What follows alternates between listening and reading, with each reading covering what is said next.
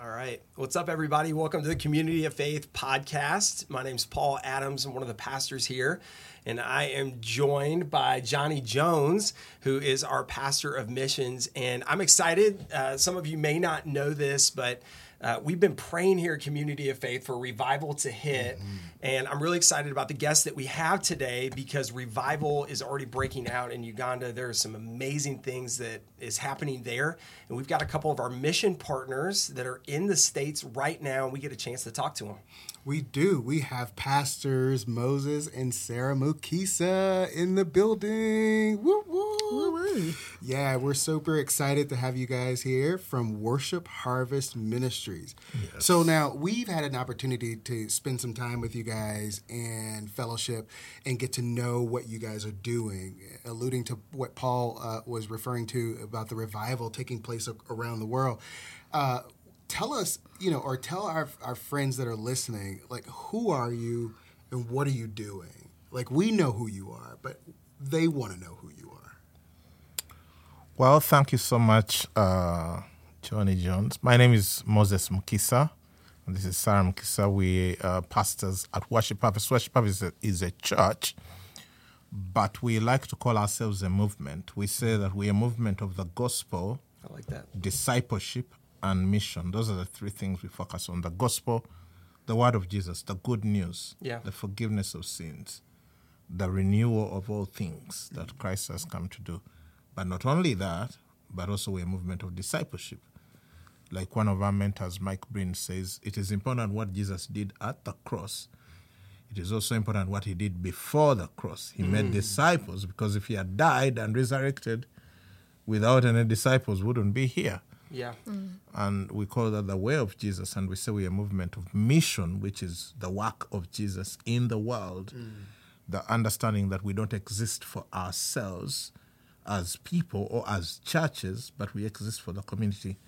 So like Ari's hoodie here says, we like to say church begins on Monday, Sunday is garage time. The real church begins when you drive out of the church building. That's when real church begins, because you just came in for just a change of oil and tires and everything. That's why it's called a service.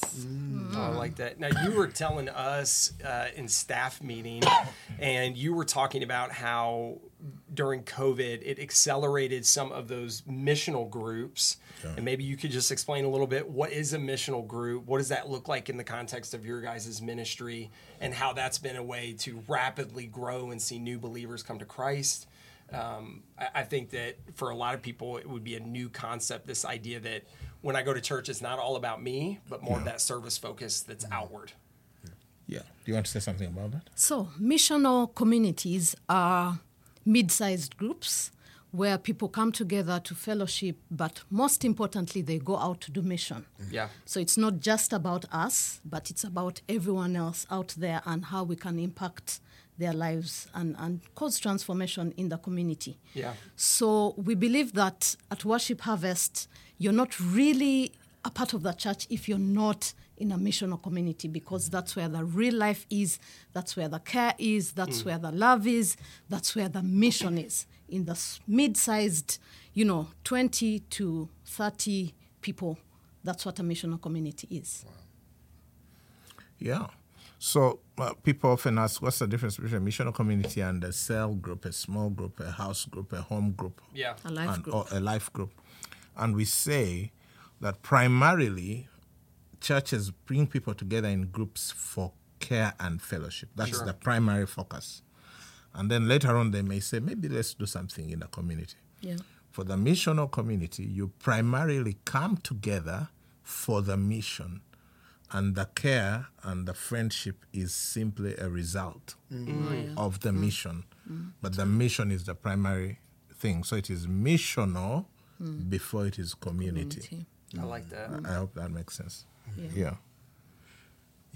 How would you categorize the success that you guys are having? Or how would you explain the success that you guys are having? Or are you having any success with these missional groups? Which we know by the numbers you are. So maybe throw out some numbers so that some minds can be blown. But they don't know. They don't know. So let's get those numbers for everybody to hear. Well, about in 2020, when COVID came, the church was still organized around missional committees, and we went to church planting.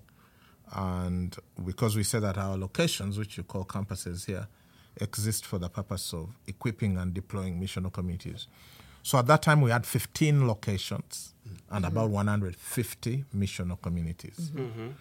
Now, today, we have 85 locations after about 3 years, 85 locations and 1,239 or 1,239 missional communities.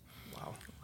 That means that we have that number of small units of impact groups that go out into the community to serve what we call frontiers. That's when they serve in the community different things where there are needs, be it areas of financial equipping, training people in business, be it social things, helping with education, different families, be it spiritual things, leading people to Christ. Because at Worship Harvest, we say that every missional committee should lead one person to Christ a week. Okay. And so when we shifted to that, we went from leading about 500 people to Christ a year to leading about 500 people to Christ a week. Let's go. Yeah. Because of the missional communities and because there are many. So that's how the church scaled up from about 4,000 people to now 25,000 people. And in these 85, churches or varying sizes, the average church size of a church at Worship Harvest would be about 300 people. Yeah. And that's both adults and kids. And we count kids because our median age in the nation is 16. So half of all Ugandans are below 16. And so in our church, where there are 25,000 people, 10,000 are children. They're in children's church. They are below 13. And then we have about 4,000 teenagers. And then 11,000 adults. So that's sort of how it is divided, and that's how it is working. And so we thank God for what He's doing. We know it's not us. It's not because we are special in any way. It is God who is at work, and we get to see it happen. So something that we had talked about a little bit that was fascinating to me was how your small groups or your missional groups work. Because here, I feel like in the States, it's very much around a curriculum.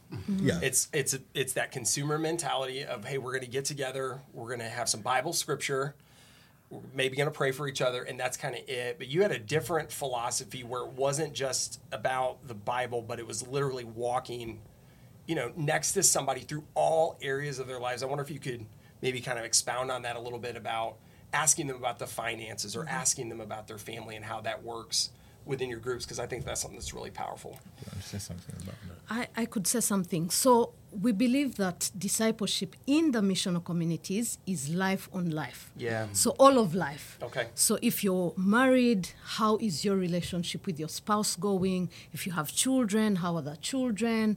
Are you spending enough time with them? Finances, what's your debt like?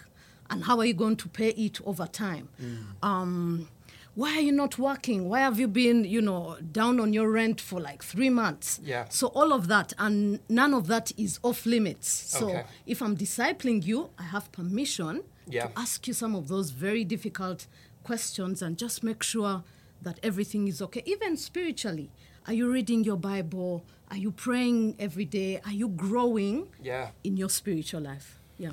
Yeah, and it just comes back. It's just that we read the Bible with religious eyes, but if you read the Gospels, when Jesus preached about the kingdom of God, it wasn't this other spiritualized religious thing. Right. He talked about forgiveness. He talked about how to deal with an oppressive governmental system in which they operated. He talked about taxes.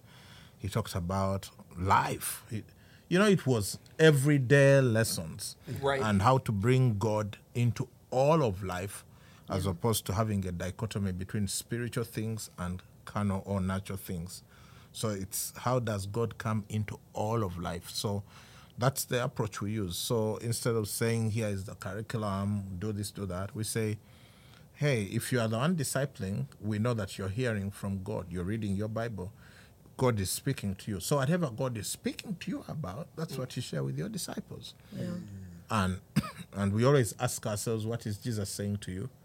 What are you going to do about it? Because we know that in a discipling environment, we teach for obedience, not knowledge. That's Now, so we've good. we've got used to being taught for knowledge until Yep. you accumulate Yeah. so much knowledge Yeah. without asking yourself, what am I doing about what I know? So we always ask those two questions. What is Jesus saying to you? What are you going to do about it? And my assumption is that this probably creates more intimacy within the groups as far as more of a trust between me and the leader because they're involved in every area of my life. Yeah. So it probably feels a little bit more personal. I'm guessing that besides seeing people come to Jesus, you're experiencing a lot of growth in individuals as well because there's somebody that's saying, hey, I'm not just going to give you this 3-point, thing that came from the top. Yeah. We're going to get down into every area of your life, and my goal is to help you get better as an overall individual, Yes. Yeah. not just as a Christian. Yeah. Totally. And the way it works, if you are the one discipling, you don't ask the other people without opening up your life. Oh, that's good. Okay. Yeah. If I'm going to ask you about your finances, I'll need to be open to you about my finances. You will need to know if I'm saving money, how am I investing, because you have to learn.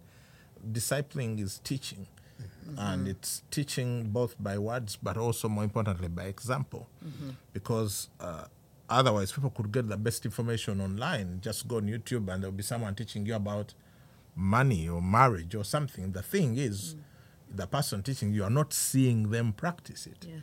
But if I'm discipling you, you will come to my home. You'll see me with my wife. You'll know where I'm investing. You'll see how I behave with my kids, which you will not see from all the podcasts and the YouTube channels you're watching of all the best preachers. You don't know how they live that out. Right. In discipleship, you get to see. Yes. Because we say there is information, but there is also imitation. So you go from information to imitation to innovation. Before you can innovate, you need to first imitate. Yeah. You need to know, if you are saying go lead people to Christ, you need to know to see someone do it Yep. with you, so then you know how to do it. You can add your flavor to it, maybe your different personalities, different giftings, but you need to have seen someone do it Yes. so that then you can go do it. No, I love that. Would you say that's part of the reason why you guys are seeing the numbers explode so drastically right now, or in the missional communities? Because I'm trying to figure out, the question that I keep asking myself is, what's so compelling? Why is this working so well, right? Because I think, as Paul even alluded to, here in the States, our disposition is, how can we make that work here? How can we do that? And it sounds to me like this is something more organic than it is rote and routine. Yeah, you could say there are many things, but the foundation of all of this is prayer. Now, the problem with prayer is we talk more about it than actually doing it. And that was me. I was a pastor. I would pray, but I wasn't really prayerful. If you pinned me down, my prayer life didn't resemble that of Jesus.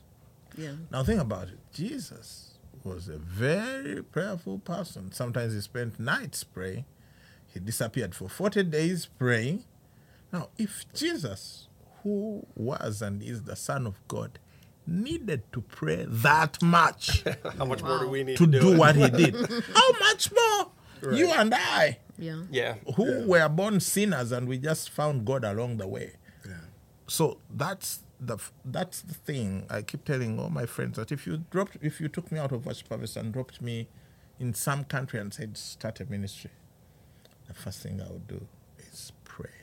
Yeah. Because when you pray, God works. Because this is not a work of man, it is the work of God. And we have to always remember that. So we discovered very, very realistically that prayer leads the way. So we used to have like prayer meetings once a month at Worship Harvest. On Friday nights, people would come, you have praise and worship, and then when you start leading prayer, after about 10 minutes, everyone is bored, and they're seated there waiting for someone to say something or a sermon or something. Now, we had to kill that culture and started having prayer meetings, long prayer meetings, 3-hour prayer meetings, which Yeah. is prayer. Like you're praying for 3 hours. Yeah. Or if you come for a prayer meeting and it's 1 hour, it's prayer. It's not a prayer meeting where someone is preaching and then you pray for 5 minutes. So we had to change that. And when we changed that, having prayer across all levels, we used to pray on Zoom because we are still in lockdown. Yeah. And every day, every morning from Monday to Friday, 5 a.m. to 6 a.m. was prayer time. Wow. Yeah. And people logged on and prayed, and then it all just started happening. When people would go out for evangelism, sometimes they find that even before they start talking to the person is like, tell me about Jesus. Wow. It was that miraculous. So I'm kind of curious how you made that turn, and I think it's refreshing to hear from another pastor that, hey, I wasn't praying necessarily the way that Jesus modeled or at the level I should have been for what I was believing God to do. Yeah. And so I know you said, hey, once we made that transition, this thing started to explode. I'm curious for your people, was it the transparency of hearing, oh, my pastor struggles with this and he's now challenging me, or did it like start with your staff, or how did you, because I think about the things that we're praying for here and thinking, okay, well, if we're seeing that it started with prayer there and we know that's what we got to do here, how do you make that shift? All right, I'll share something small, then Ari will add on. So we started following a gentleman called Bishop Doug Heward Mills from Ghana. His church, they have planted 6,000 churches in 94 countries. Wow. Now, remember, we had a dream of planting 1,000 churches, and we had planted 15 churches in 14 years, meaning that we needed to live about 900 years to be able to to do the 1,000. Yeah. Even with all the vegetables in the world, I don't think we can do that. But when we started following Bishop Doug, and because our ministry has been really about following different people and learning from them and taking practical steps. Sure. When we find something good, we do it. That's what it is at Worship Harvest. So Yeah. we start following Bishop Doug and he's teaching radically on prayer. And it was like, if you are not praying 1 hour, you're not even a Christian. Hey! Saying how Jesus came and said, what? Could you not wait with me 1 hour? Rebuking Peter and the others. And then he went back 2 times. So he says, for pastors, it is 3 hours. Then he said, no. I need to first become a Christian. Let me start at the bottom. So I started sharing that with people, sharing the messages with them and telling them, guys, we are doing badly. I'm doing badly. So when I talk about it, that's why even now I'm talking about it, because I was a prayerless pastor. And, when you're a prayerless pastor, you lead a ministry that doesn't have much of the supernatural going on, be it salvations, people coming to Christ, or miracles. Back in Africa, we believe in all that stuff, and it works, and we've seen it. Yeah. But we were not seeing that on a regular basis. We were not seeing people getting healed. We were not seeing things happening. And then when we started praying and invited the whole church into prayer, everything changed. We started to see people get saved. Even on Sunday morning, like you would make an altar call and no one comes. Yeah. Now, every week, people walk forward to give their lives to Jesus. It's amazing. And so for us, how did that switch happen? It started by following someone who was already doing it so well, or a ministry that was already doing it so well. So they even have something they call flow prayer in that church. Every 2 days a week, it's like a long prayer meeting for like 4 or 5 hours. So we also started flow prayer. Ours is short, it's 3 hours. But we were like, whatever it is they are doing, Yes. it's working. Yeah. Let's first copy before we innovate. Yes. So we found a lot of value in copying. So, do you answer something? I think the other thing would be teaching, because we were this cool church who were not praying. Okay. And so to make the turn, we had to teach the people about the value of prayer, what prayer does, what happens when you pray. And we say that teaching is when you teach people, then they obey. So it's the seed that you plant for obedience. So if your people are not praying, teach them to pray. If they're not doing anything, teach them, because when you teach them, then they learn to do. So I would say teaching. And the other thing would be giving them opportunity. So we gave opportunity. So we would say 5 to 6 a.m. every day in the week, there'll be this prayer. at the different levels in the different locations. Okay. So someone sends a Zoom link, you get on and pray. And it's open to everybody and anybody who wants to do so. So teaching and giving opportunity to pray so that you're doing the theory, but also the practical. I like that. I love that. One of the things that you talked about was this idea of modeling or imitating other ministries. I'm curious, first and foremost, how, and I think for our audience, it would be helpful to talk about how you guys got connected to us here at Community of Faith, and what has that relationship brought about in your ministry? Wow. So the year was 2007. And a friend called Claude Nikondeha from Burundi, who is also well known here at Community of Faith, and his wife Kelly, they had started something called Amahoro Africa. Yeah. So they were going to have their very first Amahoro conference in Uganda, and through a mutual friend, he came to us because he needed a worship team to lead worship at the conference. That's how we got to know about Claude. And then we bought into the whole Amahoro thing. We went to Rwanda in 2008. I think that's where Mark came the first time. And then by and by, through Claude, we got connected to Community of Faith. And it's been an amazing journey to just be friends. The Worship Harvest, being friends with Community of Faith, having your pastors as our friends and mentors, because they've been in the ministry a lot longer than us. Yeah.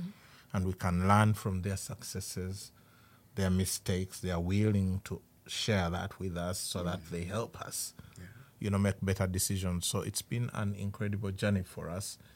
And just being here, when we come to Community of Faith, we feel like we're coming home. We don't feel like we are going to those guys. We feel like we are coming to our other family, in Christ. So, that's how it all began, and we've learned a lot. Following Community of Faith. So I wanted to ask kind of along those lines is, with the scalability of your ministry. And I think one of the things that fascinated me is how fast you're able to get churches up and off the ground. And I think it was Johnny maybe that was sharing with me that there's an architectural background, that you guys kind of have a model where you're able to put up buildings quickly. Yes. It's scalable. And so I know that we partner with you guys on some of the building side of things. I just wonder if you could share some of that. I mean, obviously we don't have the visuals so that people could see it, but I was fascinated by the idea that you kind of created a model that, hey, we can go into a community, we can get a structure up so that we can begin having church, and then we can scale it, which I think would be the dream of, any church pastor, but maybe you could share a little bit about that process and that journey. Well, so again, for some years, we were building in one place. We were building this one large building with an auditorium, a school, offices, apartments, all of that. And so we had been building for 10 years. Wow. Yeah. Now, because we were following Bishop Doug, one time I was hearing him, listening to a message he was preaching, was in France, and he said that at that time he had 400 building projects going on at the same time. Wow. I was like, 400? And we've been building one for forever. So that's when I made that decision that we are going to start building in our other locations, because all our campuses, apart from the one where we lead, were renting space on Sunday morning. So as we started building, we were learning, what works well, what doesn't work. And then we kept on refining it, because we built some big buildings, but we also built the smaller, nimble, movable steel structures. We call them 360 because they sit 360 people. And so we eventually sort of dialed it down to a science where this structure plus a toilet block plus an office, a storage office, etc., costs about $20,000. Okay. And to buy land in a town in Uganda outside of Kampala is very expensive. But some of the other places, like a quarter acre, would cost about anywhere between $10,000 and $15,000. Okay. So we just died it down and said, if I get $30,000, can build me a thing. So we started building them. So right now we've built about 8 of them, and there are 750 town councils in Uganda, and our dream is to have a 360 structure, a church on its own property in each of them. We don't know how it's going to happen, but we are determined, and we know that God will make it happen. Yeah. Yeah. So that came out of a lot of trial and, trying things until you sort of diet down and know, okay, now this is what it's going to cost. And you're using the same contractor so they can prefabricate them ahead of time, and you just keep shipping them to where you need them. Well, and I love that you're saying, hey, we were going on one path, and then we got connected with somebody who is doing it better than us, and we're secure enough in who we are as leaders, and that we're all a part of one, kingdom, one body, that, hey, we can take where there's success from somebody else and we can apply it to ourselves. I mean, I think that's maybe hard sometimes to understand here in the States, because we want to be the best, and we want to hold all of our cards close to us. We want to have all the answers, and I just love that. To me, it's kind of challenging to go, I need to get over myself and look at people who are doing it better and being okay taking their stuff and acting it out. Yeah. Do you want to say something about that, following? I would say that since the time we started the church, we really didn't know what we were doing. So God, in his mercy, has brought around people who have shown us what to do. And so we found a lot of speed, a lot of acceleration, a lot of, growth in just copying. Someone comes, you hear something they've said, you're like, I think that's really cool. I can try that out. You try it out, and then, you double, you triple. So we've found a lot of speed and acceleration in just copying, and I could say maybe 5 different things that we've copied from 5 different ministries that have just set us on the path for success. Yeah. I love that. But again, it goes back to your willingness to actually do that, and a lot of leaders aren't. And so I think that's incredible. Sorry, Johnny, you were going to say something. No. I think it also speaks to you guys' humility as leaders, which I think you don't see a lot from many of the ministries that we witness here in the States. I think it takes a level of humility on your part as the leader to say, we don't know enough about what we're doing, and you do, and therefore we're wise enough to know that if we borrow these principles, they're going to work for us too. We're not above borrowing principles from someone else. Yeah. If you think about it, all the cars have steering wheels. Yeah, no one said, those guys are doing steering wheels, we have to do something else. They'll have 4 wheels. I said, those guys are doing 4 wheels, we're going to do 3. They all have gas pedals. So they said, those guys, their gas pedal is on the right, they use the right foot, ours is going to be hand. Do you get what I'm saying? They all have speedometers and everything. 2 rear view mirrors, 1 up here, windscreen. Like, who's fooling who? They just change the brand. Right. Yep. Yeah. They just change Toyota, Nissan, Honda, but at the core, it's the same thing. And the guys who make cars, they're not broke. Oh, yeah. At all. So guys are making progress, copying each other. Like they used to have all these things for winding the window up. And then one guy came up with one for just pressing. Yeah. Press the button and it goes up. And no one insisted to say, no. Still for want us. No. Before you know it, everyone is for pressing. Yeah. Yeah. Tesla came up, they started doing electric cars. Now everyone is scrambling to do electric cars. Why is no one saying, we cannot copy those fellows. Ours are going to remain what?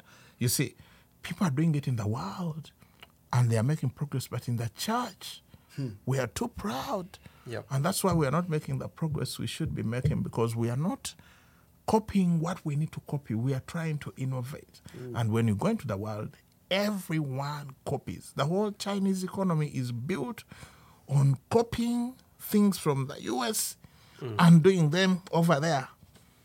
And now they're huge. Well, and so I think this speaks to a bigger point is what is supposed to be my focus as a believer. Yeah. And so if the focus is it's about me and my status and how big my platform is and how much I can consume, then that's where I think you get the mentality of, okay, well, you pushed a button to lift your window. I'm going to keep doing the crank. And so you guys had talked about something that was really fascinating, comparing the believer's journey to when the Israelites came out of Egypt. Yeah. And I was so mind blown by that. I went home and told my wife, and and since you said it's okay for us to borrow principles, is that what you said, Johnny? Or I call it stealing stuff. I want to steal that because that was, it was an incredible analogy of how we get stuck in one place because we don't understand the mission. And I just wondered if you could maybe, if you guys could break that down. Yeah. So let's say there are three types of people. All right, I'll start this way and leave you out because you are that side. Let's say there is one here, one there. Now, category A are the people who don't know Christ. They are not Christians. They are the majority in the world. The world has 8 billion people, and the majority of them, more than 6 billion, don't know Jesus. Yeah. And in Bible typology, those are people who are in Egypt in the Old Testament. Before they sent Moses, they're in bondage, they're under Pharaoh. Okay. Yeah. Now, when he went, he got them out of Egypt, was a big thing. Lots of plagues, crossing the Red Sea. So they are now saved from Pharaoh's influence. So those are the people who would consider Christians or born again or people, Jesus followers. So let's say that's category B. They are out of Egypt. They are no longer under Pharaoh's rule. They are lovers of God. Yeah. But, they're in category B. Those are the people who have come to Christ. Yeah. Now, there's category C, which we often don't think about. Because you can come out of Egypt and stay in the wilderness. Yeah. You have not entered the promised land. Yeah. Category C are those who made it to the promised land from Egypt, and there were not many. So, imagine what is the promised land. The promised land is a place of taking territory. Yeah. Oh, yeah. So, which Christians are taking territory? Which ones are influencing for the kingdom of God? Yeah. They can say, this town belonged to Satan before I arrived. Now it belongs to God. Yep. Yeah. This family belonged to Satan before I moved into their neighborhood. Now they are followers of God. These friends, this classroom, half of them were worshiping idols. When I came to this high school, half of the class are now Jesus followers. I've taken territory if you're a student. Yeah. So those are territory takers. Those are the people in the land of promise. Wow. Most Christians are hanging out in the wilderness and they think it's the promised land. Yeah, there now, we go. Remember, in the wilderness, things are not as bad as we think they are. There's free food. There was manna and quails and miracles and water coming out of a rock. Everything was so cool. In some ways, I think people prefer the wilderness to the promised land. That's why they even wanted to go back to Egypt. Because in the promised land, unlike the wilderness, there's fighting. Yeah, you got to work. There's war. It's warfare, taking territory, dislodging the occupying forces to bring in the light of Christ. Yep. Yeah. So a lot of Christians, they end up just attending church. They just say, I'm part of the church. Like the people who came out of Israel. They were part of Egypt. They were part of Israel. Yep. Yes. But they were not taking territory. Right. So I think that your life as a Christian is not complete until you become a territory taker. Watch this. What did God tell Moses to tell Pharaoh? Go tell Pharaoh, let my people go that they may serve me. Yep, that's good. That was it. He didn't say that they may hang out with me. Yeah. That they may serve me. So you may have come to Christ, you're hanging out with God. Oh, it's so beautiful. This Bible study, the other Bible study, this book, the other book, that podcast, this, that. You're so full of knowledge about things to do with God. Yep. But until you start serving, until you start taking territory, until you start making a difference, you haven't moved into your complete, because that's why they were got out of Egypt, to serve God. Yeah. In Ephesians, it says, by grace we are saved through faith, not of ourselves, lest anyone should boast. And then it says, we are his workmanship, created in Christ Jesus for good works, which God prepared beforehand that we may do them. So I want to urge everyone on the podcast, everyone listening and watching us, first of all, if you've never given your life to Jesus, you should. Yeah, that's right. For real. Yes. Yeah, it's the greatest opportunity ever given to mankind. Yeah. Now, having come to Christ, if you have, don't just hang around. Serve, join a team, become an active person in the church. Yes. All right. When Israel left Egypt, they called them the armies of God. In other words, they were supposed to be involved in taking territory. So, that kind of thing. Yeah. Maybe you want to add something. What I would add is you can start where you are. You can start with serving on a team that is nearest to you. You can start by being a part of a home group, a life group. You can start wherever you are, and it doesn't have to be, going to China or going to Japan or something, that big. Right. Start where you are, and then as you keep doing that, you grow, and then you keep growing even in your service, and you'll see your life completely changed when you serve. Yeah. And what I love is you're not trying to sell people on something. You believe this to your core, and that's why the ministry is working so well, because it's something that's instilled in the people, which we talked about that, Johnny, is we felt like we constantly will say, well, what's your next step? Like, what's the next thing you need to consume or we need to get you involved in or to be a part of? And it wrecked me this idea that, no, after you've received Jesus, the next step is for you to go out and to start serving and taking that territory. Exactly. I mean, for me, mind blown. So. No, definitely mind blown. Well, I, with that being said, there's a lot I think you all have emulated well, done well, and seen the fruit of what you've done and how you've believed and had faith in God.